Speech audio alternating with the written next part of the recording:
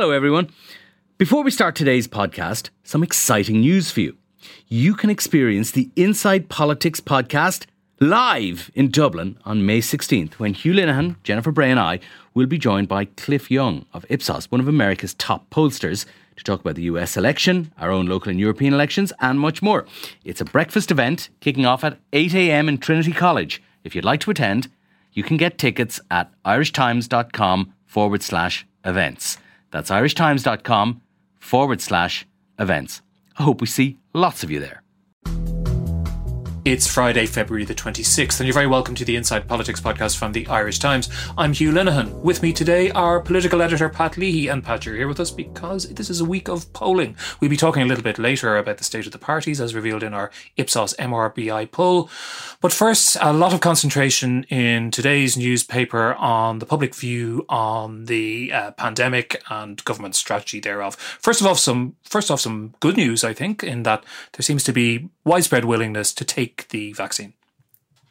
Yeah, I think it's 80% of people say they would take the vaccine tomorrow. 3% have already taken it, and 14% say they would not take the vaccine tomorrow. Now, I suppose on the face of it, that's a not entirely insignificant minority of people who say that they won't take it. But I think if you look at these sort of numbers, you have to look at them in a dynamic context, and saying you would not take it tomorrow is not the same thing as saying you will never take it. And certainly once you go above 80%, then you're getting at the type of levels that the epidemiologists say will give you immunization. So I think that is, my first thought when I looked at that was 14% say they won't take it.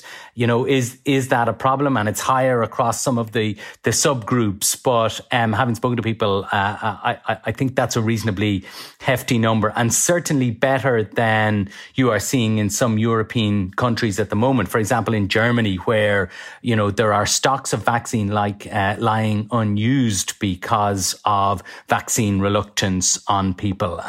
Most people in Ireland seem to be, in this borne out by anecdotal evidence, most people seem to be absolutely gagging to take it as soon as they can. Now, the thrust of most of the questions in the poll is broader. It's about people's attitude towards what government strategy should be over the next few months, reopening, the speed of reopening, if that is to happen, and different policies which might be applied, and what might reopen and not reopen.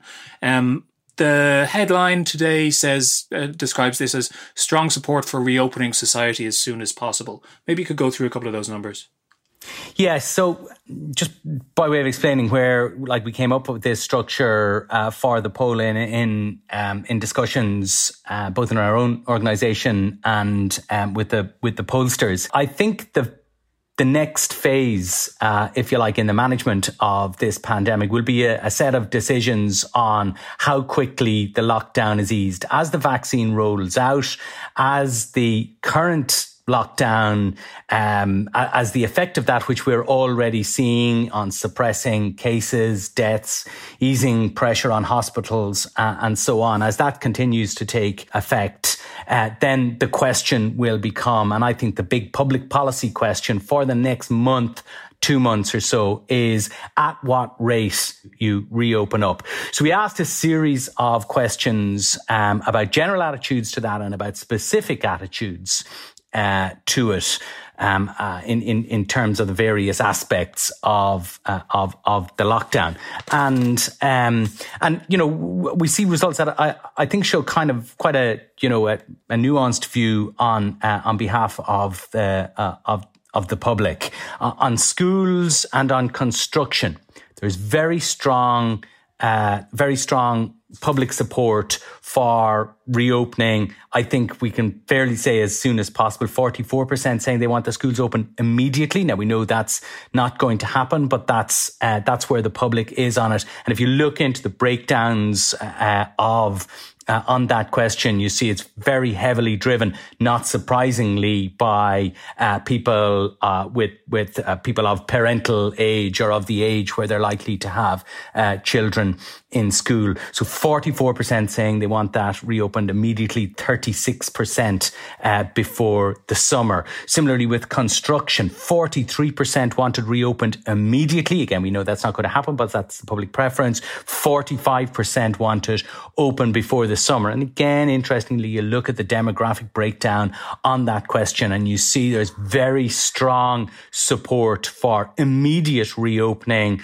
amongst young people because, of course, they're the people who are, my assessment of that is that that's because they are the people most who are most acutely aware from their own circumstances of the housing shortage. If you go beyond those questions, though, and you look at things like retail, pubs and restaurants, much less support for an immediate opening with those 15% on retail and non-essential services, 6% pubs and restaurants want them reopened immediately, but 55% of people want retail and non-essential services open before the summer. You go on to things like travel, visiting other people's homes, travel outside the country, travel outside your own county, for example, 24% reopen immediately, 50% open before the summer. So I think if you take all these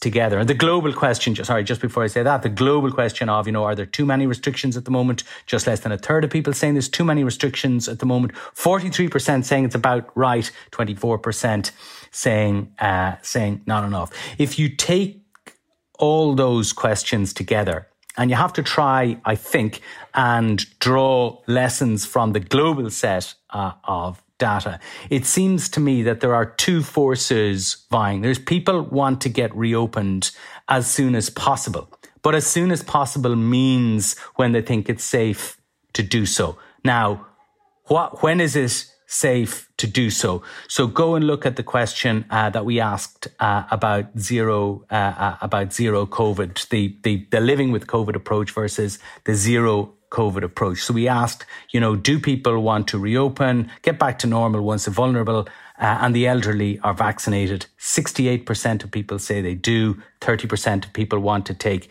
the zero COVID approach. And I think the fairest interpretation on that, I know some people will differ, but people can look at the data and make up their own minds. My view on that is that means that people want to reopen as soon as it is safe to do so. They believe it will become progressively safe to do so once the elderly and the vulnerable are vaccinated. And I think the policy implication of that for the government, which will ultimately make these decisions over the next month and 2 months, is that support for the continued lockdown is likely to abate, and I think possibly abate fairly quickly once the elderly and the vulnerable are vaccinated. And I think that is probably the most important message of the poll. And that'll be a very interesting judgment to see what they make. But we should say that there has been some criticism of that particular question, asking people to choose between what is described as the living with COVID strategy and zero COVID. I know I saw Tomás Ryan, who's a prominent member of the Independent Scientific Advisory Group, who are promoting a zero COVID policy, strongly questioning the description within the questions. And I do wonder a little bit about it myself, because it describes the living with COVID strategy as, and I quote, getting back to normal once the elderly and vulnerable have been vaccinated. However, most recent information from NPHET, for example, and Dr. Ronan Glynn, is he's warned specifically against, I think, what he calls a vaccine trap. In other words, that very idea that you can return to normality once the at-risk groups have been vaccinated, because for a variety of reasons, which I won't go into here. But it's essentially not NPHET's policy and unlikely to be the government strategy. And then Tomás Ryan argues that zero COVID, which is, a contentious policy and is rejected, for example, by the government and by NPHET, but he rejects the characterization of it as saying that it would mean keeping restrictions in place until COVID has been all but eliminated. Because the implication there, I think he's saying, is that we'll just have to wait until after the summer. These are all framed as sort of time frame questions. But the zero COVID argument, for good or ill, is that with a harder lockdown and really stringent border controls and chasing down community transmission if and when it arises, you can actually open up your country in the way that New Zealand or Australia have done. Well, you, as I understand it, the argument is you can do that, but only once COVID has all been all but eliminated was the wording we chose in the community. I mean, I don't want to have an argument with Tom O'Brien. He's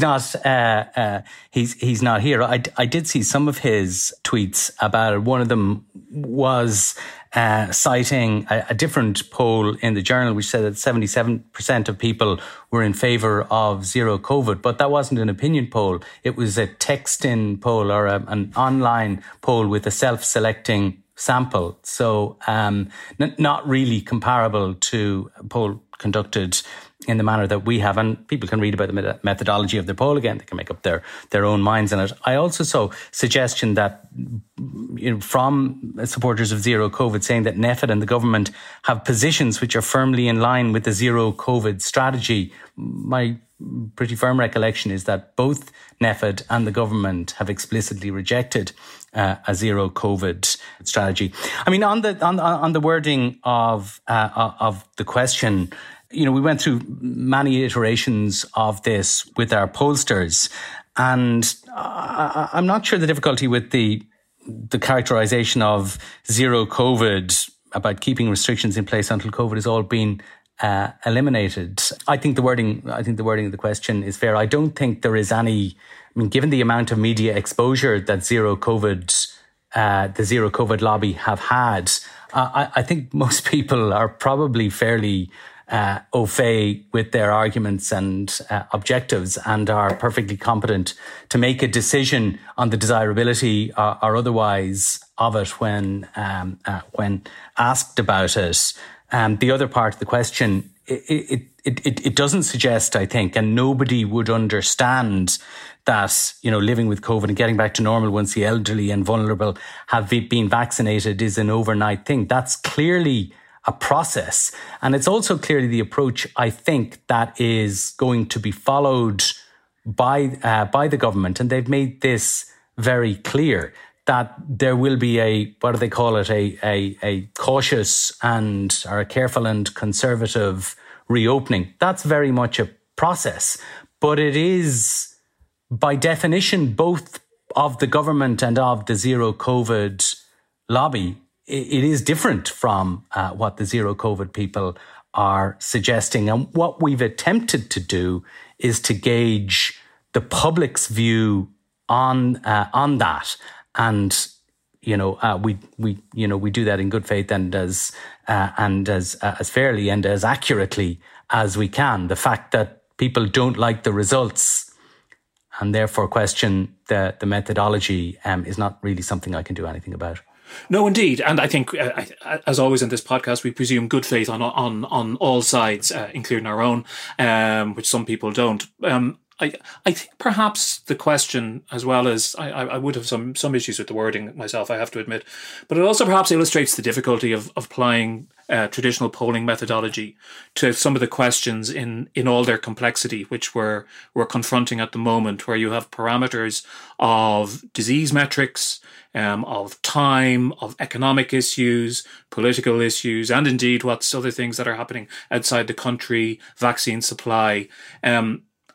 My read of this poll is that generally the people are pretty sophisticated about this stuff at the moment, but it can be quite difficult sometimes to nail down the jelly of what their sophisticated view is on something like a time frame, because it's so dependent on so many factors, and they know that. So it's relatively clear, I think, with these questions about construction sites opening or schools opening, what the public view is, and that's very useful. This one, I think, perhaps is a bit of a leap of trying to think ahead into what people might be thinking in the future. Yeah, we live in an imperfect world, Hugh. But I think that fair enough. No poll is perfect.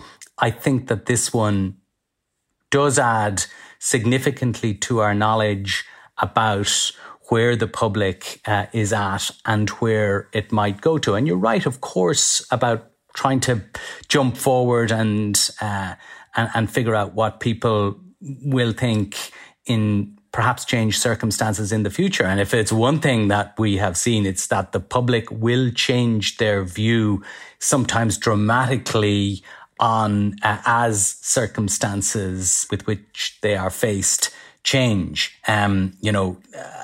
Perhaps that's not surprising.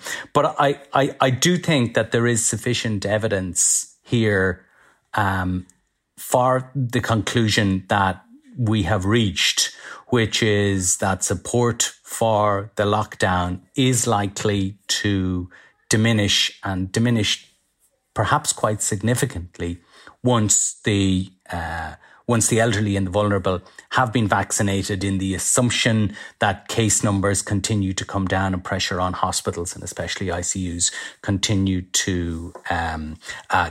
to abate. To be honest, my reading of the poll wouldn't permit me to reach any other conclusion, but people may reach their own conclusions, I guess, on it. One final point, I think, about this is that I think we're heading back into a phase in the near future where there will be tension between NPHET and the government once again on the pace of reopening. I think that's probably inevitable, and given the findings of this poll, maybe they will illuminate those arguments a little bit. In that regard, it is interesting to look across the water, because of course the UK are well ahead of us in terms of where they are in their vaccination schedule. There's as always, there's an excellent London letter from our London editor Dennis Staunton in today's Irish Times, which I'd advise people to read. As always, it's very entertaining as well as everything else. But he's had his first shot, and he's describing what his neighbours around him in London, who have also had their first vaccination shot, how their behaviour is starting to change, how they're starting to say, "Oh, you've had yours, I've had mine, maybe we can meet for a socially distanced drink." That some of those restrictions are perhaps starting to slip, and I think that's bound to happen, and that has to be a consideration for the government as well, because it's all very well them laying down the law about what people can or can't do, but there is always the possibility that people will increasingly ignore those restrictions. And I think that's absolutely true. I haven't yet read Dennis's letter, but I'm not surprised at that finding. And we actually see, lockdown fatigue setting in already. Anyone who walks through the parks of Dublin on a Saturday or Sunday will see that. I heard, reports of traffic jams on Morning Ireland this morning. And it is a significant, I understand from my reporting, a significant and growing fear amongst public health experts that rollout of vaccination will lead to a breakdown in general observance of the restrictions. That is certainly a worry, and that is one of the things I think that will be in the mix in the discussions between government and NPHET on the pace of reopening over the coming weeks. Listen, moving on, we had a number of different questions over the course of the week in our polls, and of course we had all our usual ones about the state of the parties and the political beauty contest and all of that. And the main lesson I took from this, Pat, is that we should just bite the bullet and elect Chief Medical Officer Tony Holohan as leader for life.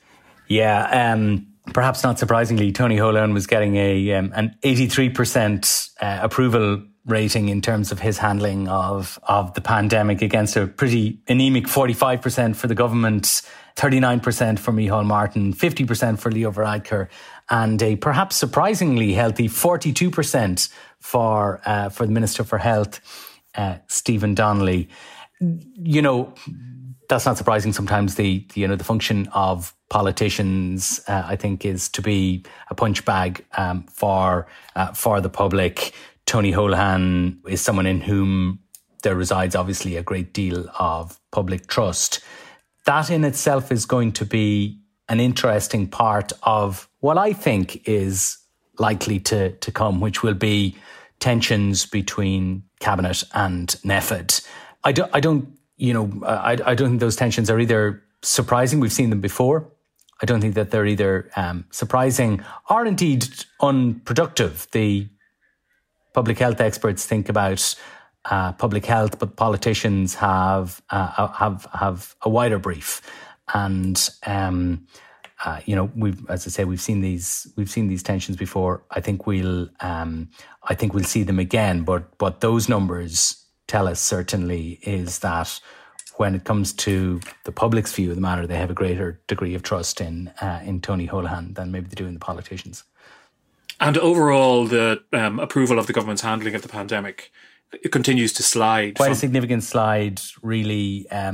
It's positive rating down 13 points since the last time we asked this question in October, and the number of people who think the government is doing a bad job has increased by 15 points up to 51%.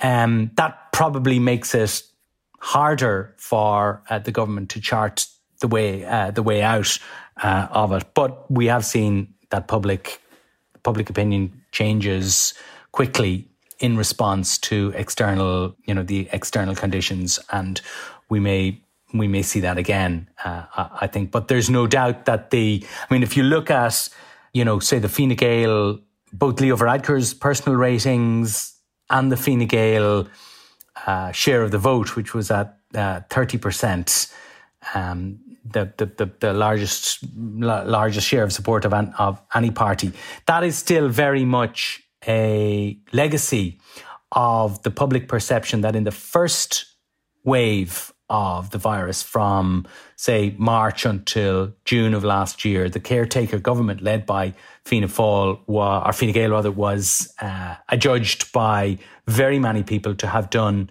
a good job on that. Now, of course, that was, the first kind of lockdown, keep people safe phase of the government's response to it. What has transpired since then has been much more complicated. Reopening is harder than shutting down, but it's quite clear that the third lockdown, the third wave, and the third lockdown have damaged the government's credibility as a whole with the public, notwithstanding the differences within the government as between Fianna Fáil and Fine Gael and the Green Party. And you were writing earlier this week, in advance of the launch of the new version of government strategy, about what was underpinning it was, or not underpinning it perhaps, was a kind of a loss of confidence in government after this third wave. Yeah, I think so. I think, you talk to people in and around government and it's pretty clear that, their confidence was completely shot after the third wave.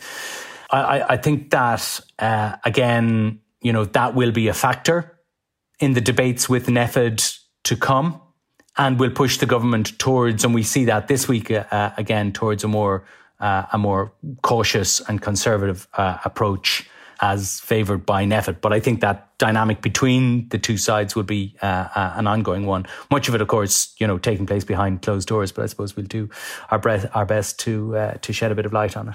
And then briefly on the state of the parties, if you wouldn't mind, the Fine Gael down a little bit, Sinn Féin essentially within the margin of error, so essentially plateauing.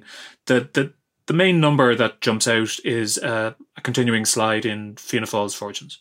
Yeah, a couple of things I think to be said about the levels of party support. The biggest move was Fine Gael down by 5 points from 35 in October to 30% now. Still the largest or most popular party by the choice of voters. But I think interesting if you look at many of Fianna Fáil and Fine Gael's opponents, though the two parties obviously hotly contested, but many of their opponents view them as basically the same, two sides of the same sort of conservative force in Irish politics. But their combined vote is more or less the same now as it was in the general election. Obviously, Fianna Fáil scored a higher share of that vote than Fine Gael did. So the movement in that sphere has been from Fianna Fáil voters to over to Fine Gael, and I think there are dangers for Fianna Fáil at the moment. I mean, we've been looking at this and talking about this for a long time, but if you look at the demographics of the Fianna Fáil vote, overwhelmingly older voters, down to 8% in Dublin. Now, we should say that the geographical breakdowns come from a smaller base and thus should be taken as indicative rather than absolute. But this is something we've been looking at for some time now, and it is clearly a problem for Fianna Fáil. Albeit that if you believe, as their opponents do, that they're two sides of the same conservative coin, then their support is actually holding up. Two other things that I'd say just about the party numbers in conclusion. First is that a little bit of comeback for the Green Party, up to 6%, almost the level that they've had, that they enjoyed at the last general election when they won 7%. Eamon Ryan's rating recovering a little bit as well. So, perhaps it is not a foregone conclusion that the Green Party will be ultimately decimated by its decision to enter government. That may still be likely, but these numbers suggest that it is not inevitable. The other thing that struck me about it is that despite, a combined 8-point drop for Fianna Fáil and Fine Gael, there was no gain for Sinn Féin, which came down marginally by 1 point to 28%. Now, two ways of looking at this, I think. The first is that in the year since the general election campaign, Sinn Féin has been really successful in consolidating that newfound support, and that's really important. I think that chunk of the electorate is now, Sinn Féin's to lose. But the fact that they haven't gone up when Fianna Fáil and Fine Gael are coming down suggests to me that there may be a question as to whether this is the sort of new plateau for Sinn Féin. Now, it's a pretty high plateau to have your tent pitched on, but it does suggest, on the evidence of this poll, and this is only one poll and snapshot in time and so forth, that the inexorable march of Sinn Féin into the 30s, into a position of being the largest party, which some people thought was the process we were in after the general election. That doesn't seem to be happening. And if there is a picture that is, delineated by this poll, it is that the old 2.5 party system of Fianna Fáil, Fine Gael, and the Labour Party may be in the process of being replaced by a new 2.5 party system of Fine Gael, Sinn Féin, with Fianna Fáil as the smaller party. Very interesting indeed. Thanks for that, Pat. Thanks also to Declan Conlon, our producer. And if you'd like to get in touch with us, do drop us a line at politicspodcast@irishtimes.com. But until the next time, thanks very much indeed for listening.